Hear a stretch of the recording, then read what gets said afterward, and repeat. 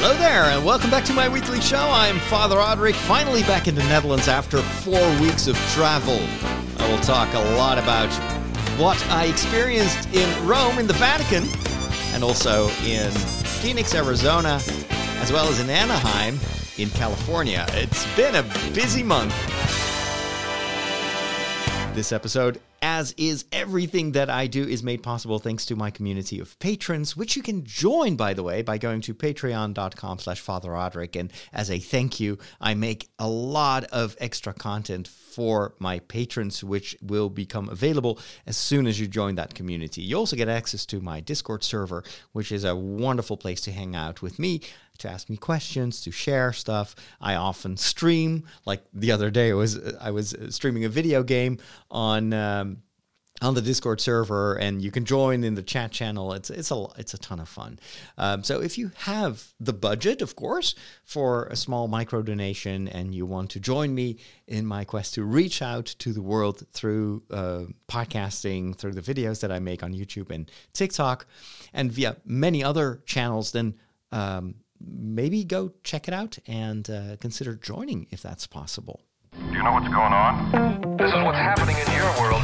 Face it, Catholics rule. We got Boston, South America, the good part of Ireland, and we're making serious inroads in Mozambique, baby. You've taken your first step into a larger world.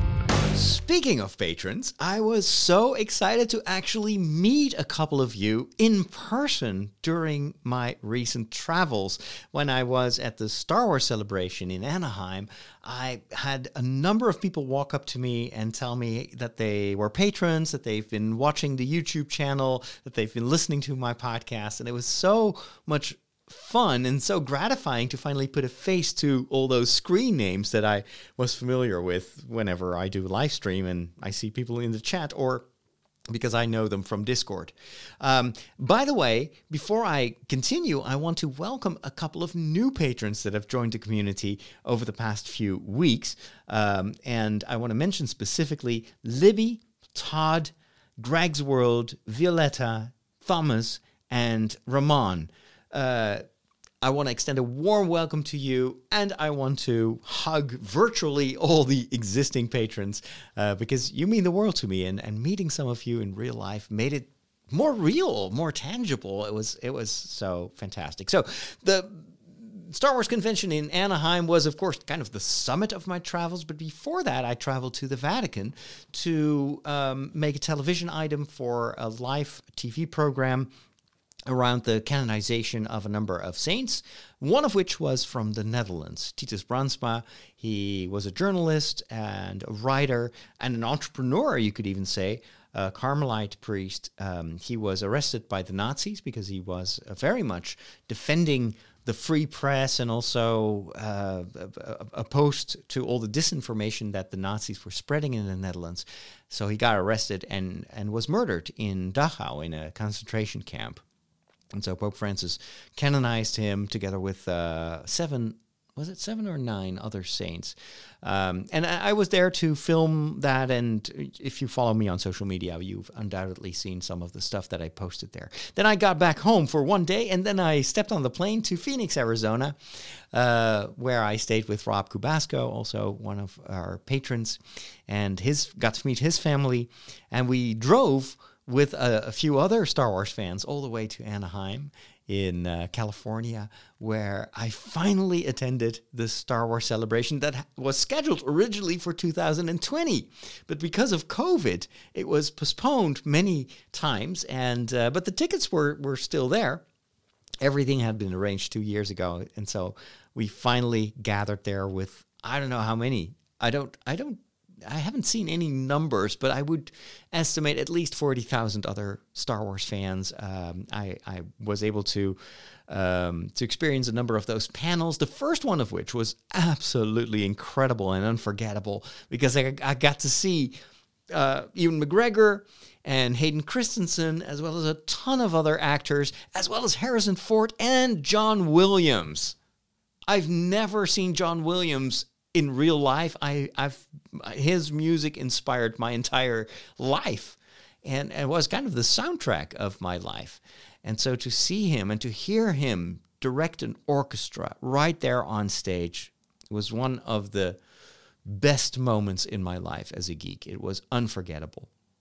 It gave me even more admiration for what Lucasfilm is doing with Star Wars and where this universe of stories is heading. And to meet so many cool Star Wars friends was absolutely one of the best things that happened to me in the past decade. And I can't wait to meet my fellow Star Wars fans and the creators of the Star Wars stories again in London next year. I already booked my hotel. I want to be there. This has been an unforgettable experience, and it's going to be amazing next year. I'll keep you informed about my whereabouts at the time because, like this year, I hope to meet a number of you in person. It was so funny. I was walking around there, and people kept walking up to me, telling me how much they liked my podcast, how much they loved what I do on YouTube. A lot of people recognize me from the reaction videos where I react to, some of those Star Wars trailers. They like the kind of the positive nature of the stuff that I do. And how could I not be positive? It's Star Wars. I love everything Star Wars. But also, and that really, really surprised me, so many people knew me from TikTok. And I was like, I've only been on TikTok since my birthday in April. And yet, this is where you start to realize the reach of this medium.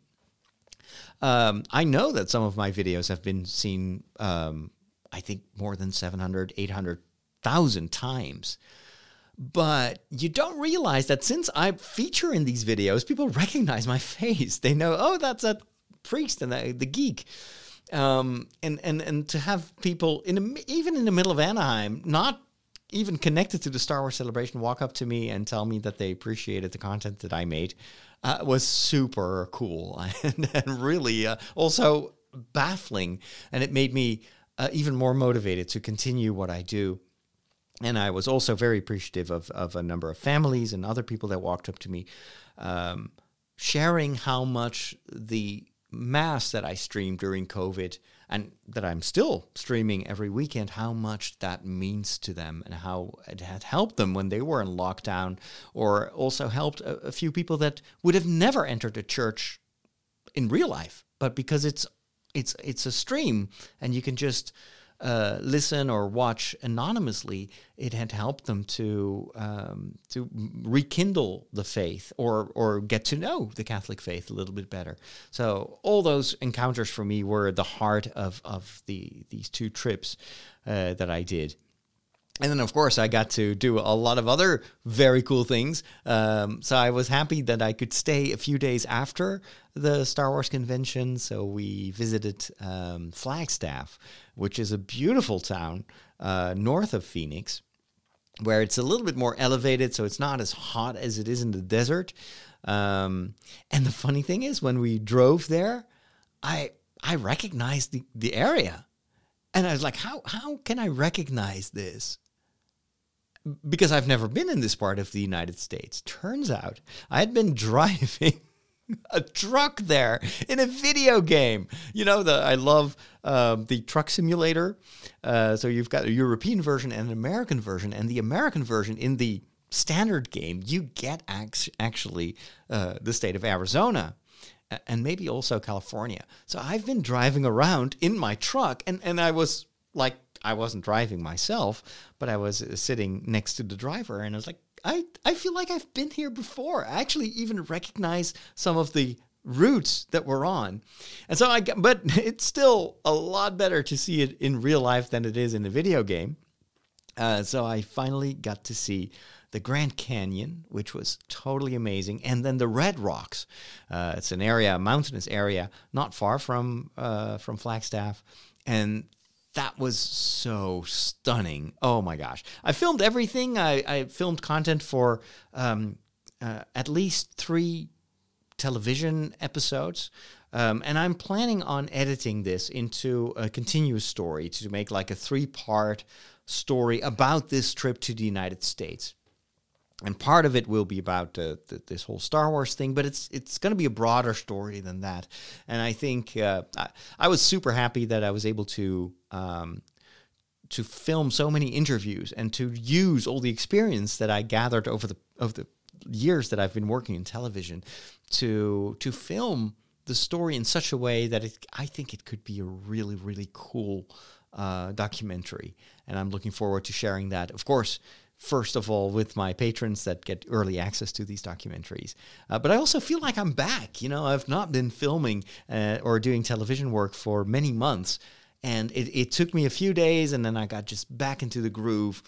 And in a way, the fact that I was a visiting priest from the Netherlands, and I'm in a different country, it made it even easier to just go towards people and ask, can I interview you? Can I ask you a few questions? I got some amazing stories on camera, which I'm so super excited about. So I'm going to work on editing that material, maybe even pitch it to my old broadcasting company and see if they're interested. It's both similar to what I've done before and also different enough, and it's really an adventure. And visually, just the footage that I have is unbelievably good. So, yeah. It was amazing. It's also really nice to be back home, I have to say, and just sleep in my own bed, even though I'm still a little bit tired because of the jet lag, but it could have been much, much worse. But it's so good to be back into the rhythm, cook my own food, and start working on some of the projects that were on hold during my trip. So let's talk about movies and TV shows. How do you not like movies? They're predictable. Like, the guy gets the girl, and that kid sees dead people, and Darth Vader is Luke's father. Not liking movies is like not liking puppies. They're fine. I just get bored and never make it to the end. You need a movie education. You need a movication. I'm gonna give it to you. So about a week before I started traveling to Rome, I finally got to see Doctor Strange in the Multiverse of Madness. And I saw it together with a good friend of mine, John Domick, and his wife. And it was a fun movie. I really enjoyed it. And there were some genuine surprises in that movie, especially kind of halfway through the story. So it's about Doctor Strange. It's a sequel to his previous adventures. He had his standalone movie, which was okay, visually very impressive, story-wise not that good. And then, of course, Doctor Strange has also been making his appearances in the various Avengers movies. But this was a story about... Actually, it's about someone else. This is not really about Doctor Strange. Of course, he features in that.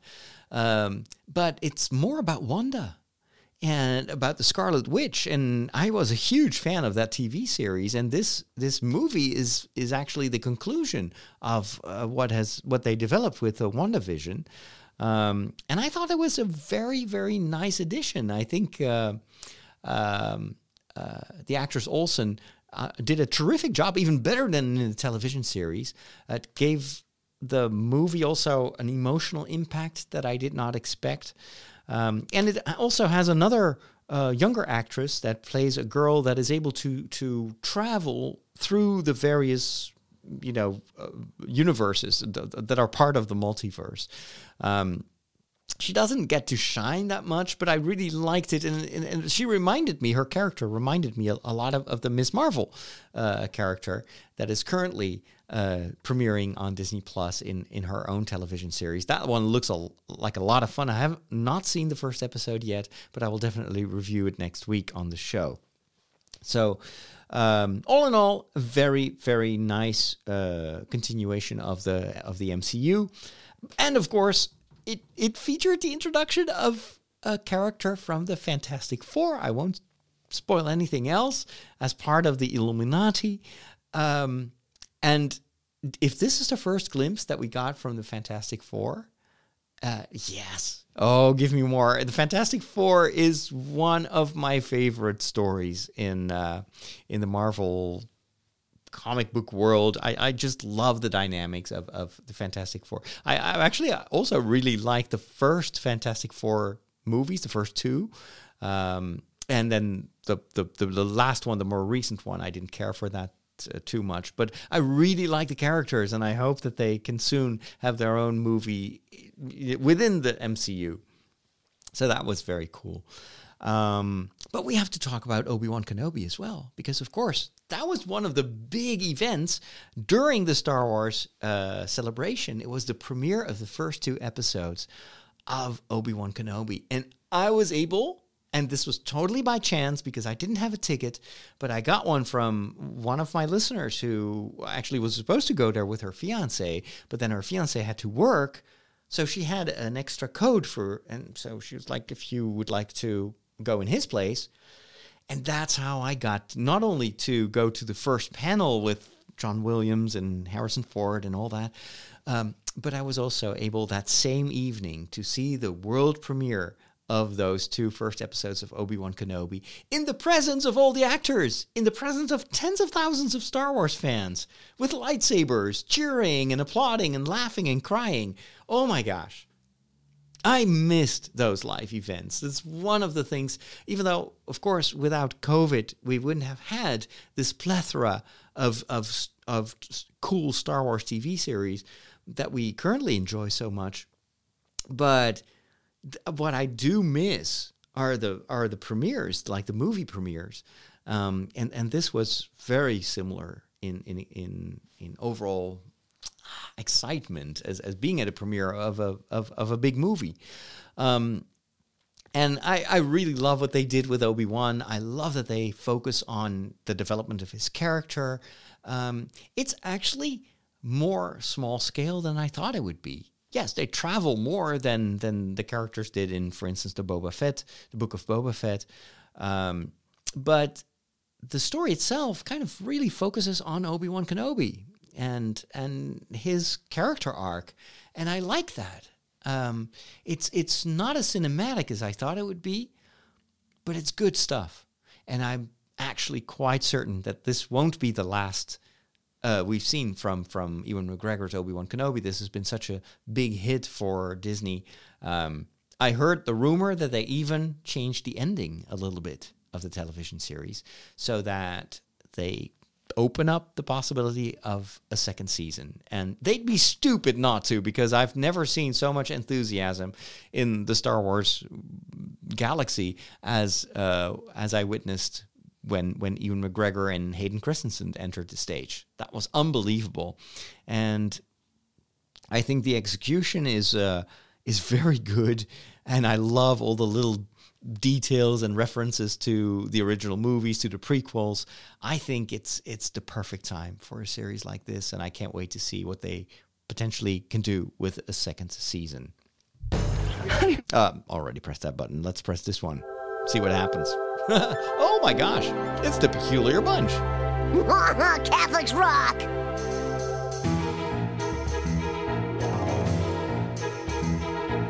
Here at the Peculiar Bunch, we're always happy to tell you everything you always wanted to know about Catholics, and even beyond that, but you were afraid to ask. Catholics can be a peculiar bunch. No meat on Friday. Oh, meat? What do they eat? Light bulbs? So I talked in my previous episode about liturgy and some of my grievances when it comes to, badly executed liturgy. Man, you guys got more crazy rules than Blockbuster Video. And that topic clearly struck a chord because I got a lot of feedback about that on social media and on the Discord server from my patrons. But in the meantime, I've also experienced liturgy in the Vatican once more, which is not always my favorite place to celebrate liturgy because of the kind of the choir that they have. Anyway, if you want to hear my thoughts on Vatican liturgy, I invite you to listen to the previous episode of this podcast. And I got to celebrate a few masses in the United States in a kind of a normal medium-sized parish community in Tempe in Arizona. And it was an interesting experience, and I have to amend some of the stuff that I previously said on the podcast, where I was kind of like ranting about liturgy that feels a bit cheap, where maybe the music is not really very good. One of the things that I forgot to mention, of course, is that it's often not possible to do any better. It really depends on the situation. If you're in a parish and with mostly older people, and you don't have the budget to hire musicians, then yeah, of course, it's not going to be ideal. I always think that when you are in a situation where you have limited means, I would recommend going for simplicity instead of trying to do something that is kind of above your reach. And one of the things that I sometimes suffer from in the Netherlands is that we come from from times where you had these big parish choirs, and there was a flurry of activity when it comes to composition of new hymns and songs. But those times are long gone. And a lot of in many situations, they still try to continue that liturgical tradition of, let's say, the 70s of the previous century, but it doesn't work anymore. The choirs are too old to sing that stuff, but also the newer generation doesn't care for that kind of music, and it's almost as if nothing evolved after that. And there is and I'm not talking about like old traditional music like Gregorian chant. That is basically evergreen, but it's more kind of the music that worked if you still had like good singers and a pianist and maybe even other instruments. But now what remains is just a kind of like a faded shadow of the past. And in cases like that, I would say just either do something simple like sing a Gregorian mass, or just don't try to sing, or just use a guitar and sing something simple. So in the parish where I celebrated Mass, the situation was very diverse. There was a choir during the first Mass where I felt that this is kind of the same situation as in the Netherlands. They have some of the songs that they sing, but it feels very 70s. Even the style of singing. So you had like a piano on the one hand, and then there was this electronic organ that was playing along with the piano. But because the church itself didn't have very good acoustics, it became very like heavy, not in a good way. It was like almost as if the music couldn't escape the space, didn't have enough room. And then the choir itself, there were some people singing that used this heavy vibrato, like Mom! Well, I can't imitate it, but it was like this old style of singing that, let's say I didn't care for it that much. However, on the one of the other masses that I celebrated, they had a youth choir of younger people and students, and that was excellent. That was really modern music. But it just worked, and it was much more. I think, of course, it's a certain style that is more like pop music, but the lyrics were good. The music was good quality. The choir was good quality. I was like, yeah, I kind of like this. I wouldn't like this every single week, but this works for me. It's well executed, and it's more up to date than what the other choir was singing. But then I also went to the Star Wars celebration, and if you look at how important music is there during the event, like the John Williams music. At one point, there was this choir doing the Duel of the Fates live on stage. And it gave me goosebumps. It was so powerful. And as you know, in our modern audiovisual world, music is so important to set the tone and the mood.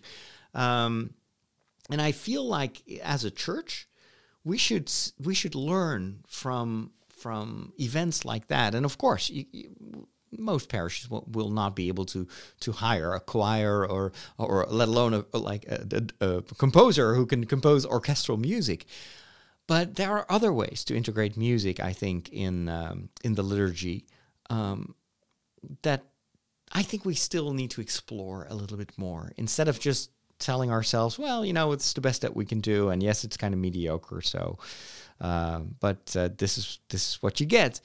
I feel like there is so much competition out there that we should try to up our standards as much as possible. Plus, if you look at the impact that music has on like this huge crowd of tens of thousands of Star Wars fans, and then just a little bit of good, well-executed music just changes everything. And I feel like that is what music ideally should also be able to do during the liturgy. It's not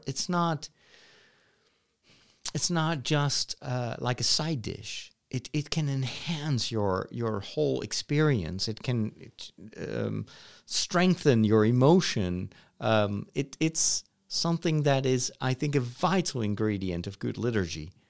But I don't have the answer. I don't have a solution for situations where you are with basically a more elderly population in a parish. And but then I would say, if you can't do the big stuff, go simple and make sure that what you do it well. I think that may be the way to go for many parishes. I don't know. Let me know your thoughts in the comments on Discord. When did you become an expert in thermonuclear astrophysics? Last night. The packet. The extraction theory papers. Am I the only one who did the reading? I read an awesome book written by Paul Hirsch. Now, that name may not ring a bell, but he was actually extremely important to Star Wars, to both A New Hope and The Empire Strikes Back. Paul Hirsch is an editor, a movie editor. So it's someone who cuts the various, pieces of footage that has been shot, puts it in a sequence, and then matches it with sound effects and with the dialogue and the music. And it's a very underappreciated job. It's a huge responsibility to deliver a story that works, that is well paced, that hits the right moments. And I would even say that in many cases, an editor is more important than a director. Of course, you need a good director for the basic footage, but if something works or not, if it hits the right chord, that is mostly what an editor is for. And listening to the biography, the memoirs of this movie editor who has worked on a ton of very, very well-known movies, not just Star Wars, but also a couple of Michael J. Fox movies and some other big blockbusters.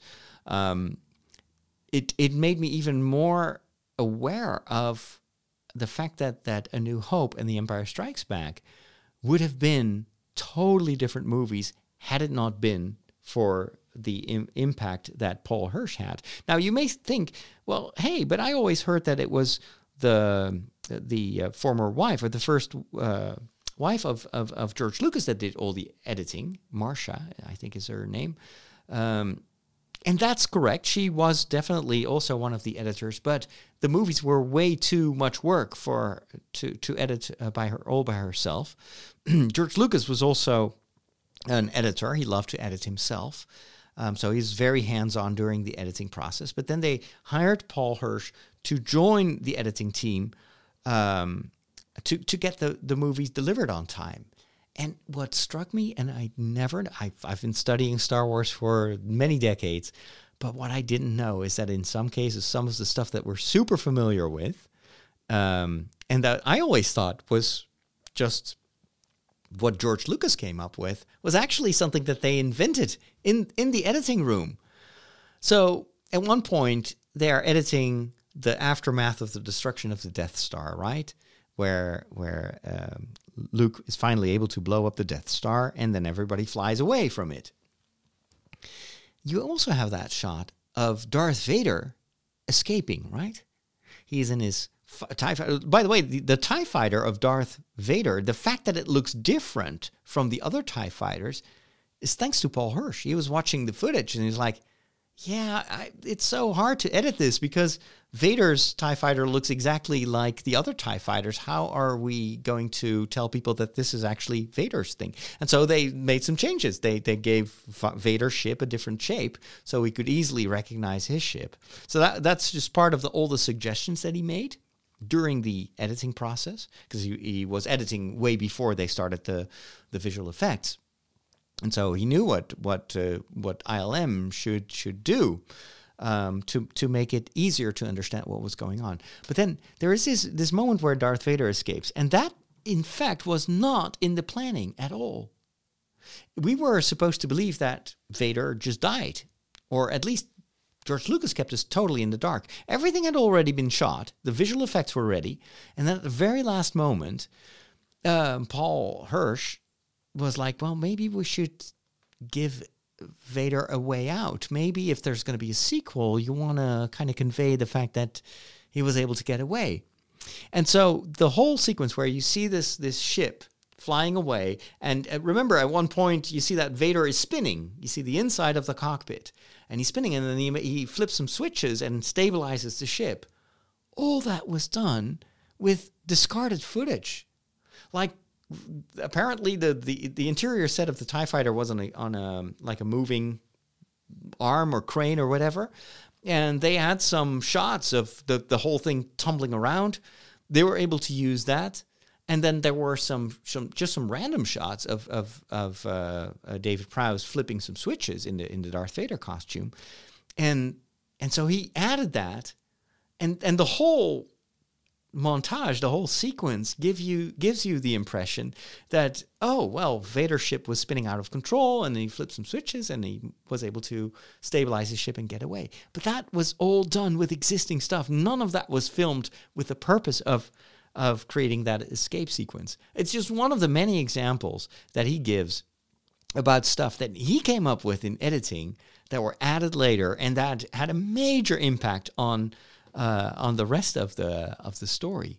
There are so many little details in this book. For that alone, it's really worth reading, and it also gives you a much better insight in why some movies flopped and why some others didn't.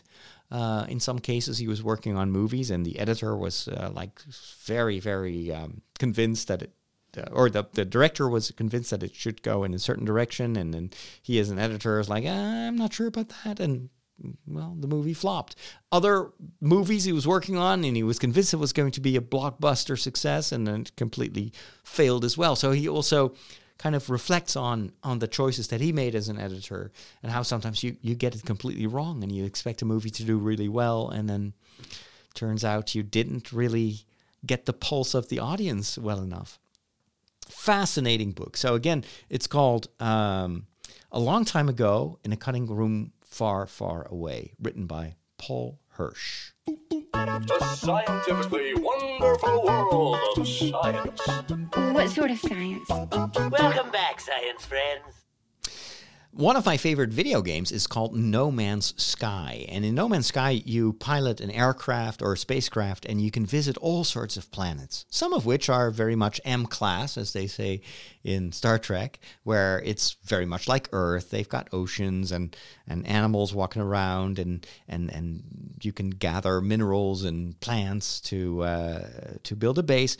But you also sometimes arrive on a planet, and it is like horrible. You step out of your spacecraft and you almost die immediately because the pressure is too big, or there is acid rain, and the moment it starts raining, you start to die, and you have to get back to your ship as fast as possible and escape or find a grotto.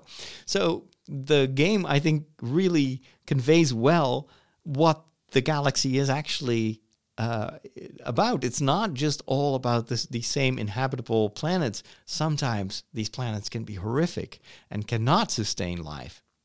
And this is, of course, also the case in our own solar system, where, yeah, you can probably walk around on the moon.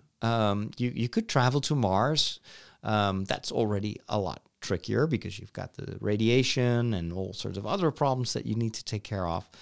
But Mars is still an okay environment for people to walk on. Maybe not to stay there, but you could visit and survive it. But that is not the case with a planet like Venus, where it is one of the harshest environments that you can imagine, except for instance, Jupiter, where it's just a gas giant and you wouldn't be able to even step on the planet.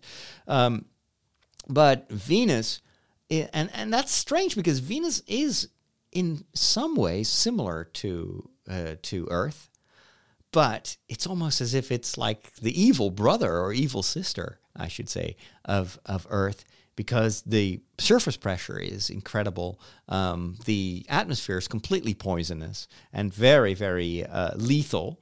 And so it's been always really, really hard to get any data from the surface of the planet because it's so difficult to reach the surface. Now, there has been a Venus mission, I think, in 1989. NASA successfully landed the Magellan on the surface of Venus, and they wrapped up their operations in 1994. But since then, there's never been another Venus mission because it's so hot and so lethal there.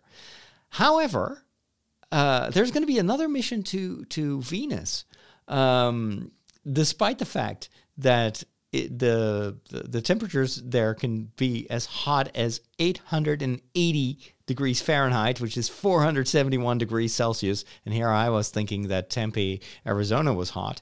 But despite that, and despite all the chemical dangers of the atmosphere of Venus, they want to launch a Da Vinci craft, or I think the project is called the Da Vinci Project. They will travel to Venus and try to land a probe. First of all, they're going to circle the planet with the probe, and then the probe will actually try to descend to the surface of Venus. And all this is going to happen, I think, in 2000 and is it 2029? I think so. Let me look. I've got the article here on my Mac, and I will include a link in the show notes.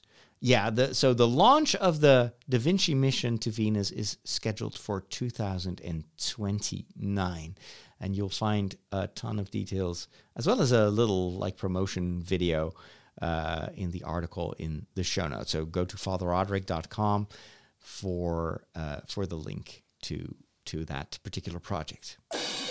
We are on the cutting edge of technology. Wow. Well, what does that mean? Let's plug it in. It's going to say, hey, I see you plugged in a new device. And it's going to load in the appropriate drivers. You'll notice that this scanner build... Whoa. Well, all your technology stuff just ends in disaster.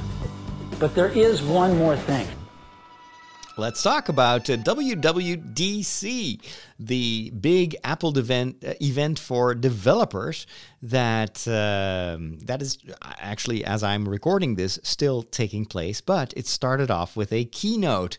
Again, not in front of a live audience. They filmed it all in advance, like they've been doing during the entire pandemic the past 2 years. But they did have a big screen outside of Apple headquarters with like a crowd watching it out in the sun. So there was a bit more of a live audience. Most of them were journalists that then afterwards got to play with the stuff that they announced. Now, a lot of it was software-based and was iterative. Some cool stuff. There's going to be a new version of macOS called Ventura. Immediately made me think of the Jim Carrey movie. And that has some nice new features. I loved one particular detail, and that is that in Ventura, you'll be able to use your iPhone, if you have one, as a webcam. and it uses the wide-angle lens on the iPhone to also film your desktop. And I was immediately thinking, that is so cool for Lego. I could just build something on my desk and just film it with the phone. And what it is able to do, according to the demo, is it can use one lens to film you as a regular webcam, and then it can use the other lens to simultaneously film the surface of your desk. So that would be like a one-camera solution for Lego streamers. So that was very cool.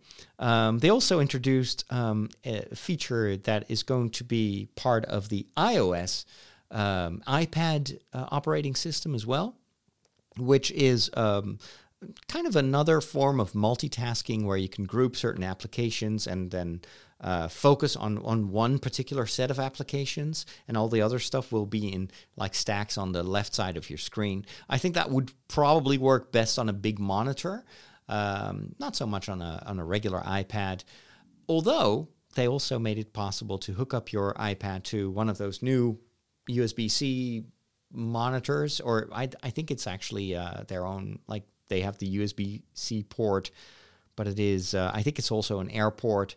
So I'm not sure if it will work on a regular old-fashioned HDMI monitor like the ones that I have. But I love the fact that you can now not just mirror your iPad screen, but you can actually use your iPad to power a bigger monitor. It brings the iPad a little bit more to the level of a personal computer. It's not there yet, but it's definitely getting there. I loved all the little innovations for the iPhone, like the screen of your iPhone. But I don't have an iPhone yet.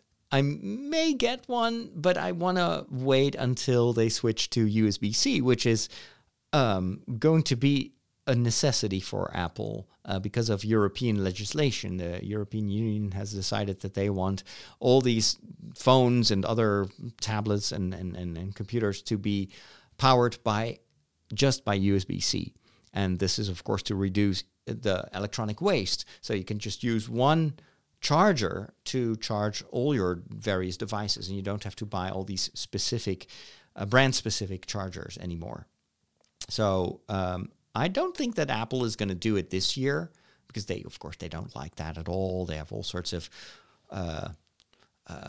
objections to that because they feel it's stifling innovation. I wouldn't be surprised if Apple actually goes completely, with wireless charging for the phones. So there won't even be a Lightning or a USB-C port on the device anymore. But I would prefer there was. I really think that in order to hook up your phone to, for instance, a microphone or an external screen, I don't know if they can do it wirelessly. So we'll see. I've been using an iPhone while I was in the United States, and that was very hard. So I had a loaner phone that Rob had because, of course, there's no roaming between Europe and the United States. So if I wanted to update my socials, I needed to have access to a data connection in the US. So I got an iPhone. I think it was an iPhone SE, like a smaller iPhone, but it still ran the current iOS. And wow, that was so hard to get used to that again. It's so funny because I use an iPad on a daily basis, so you'd think that the phone also running on iOS would be almost the same, but it was so different. I'm so used to the Android ecosystem on my phone, and it feels so much, I don't know, more powerful than iOS. But on the other hand, I did see the massive difference in camera quality between my Android phone, which is already 3-4 years old now, and then the latest iPhone. What is it? iPhone 13? Rob had an iPhone 13, and he was filming some stuff with and taking pictures. Like, for instance, we were in Disneyland, standing in front of the Millennium Falcon there in Galaxy's Edge, which in itself was, I can talk an hour about that experience. It was amazing. But you'll have to wait for my documentary to come out to see that. I couldn't take a photo of us with the Falcon. It was the wide angle wasn't good enough, and then it was kind of dark there. Rob had someone take a photo with his iPhone, and it's amazing. It's so incredibly good, and all the computational stuff that it does with the photos.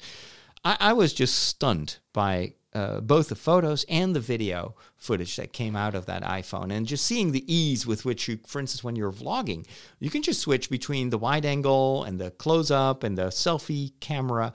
There is no hiccup anymore on the iPhone 13. Oh, what a difference. I can't do any of that on my Android phone. So for the camera alone, I would consider going back to iOS. But I might still keep an Android just for all the other stuff that you can do with it.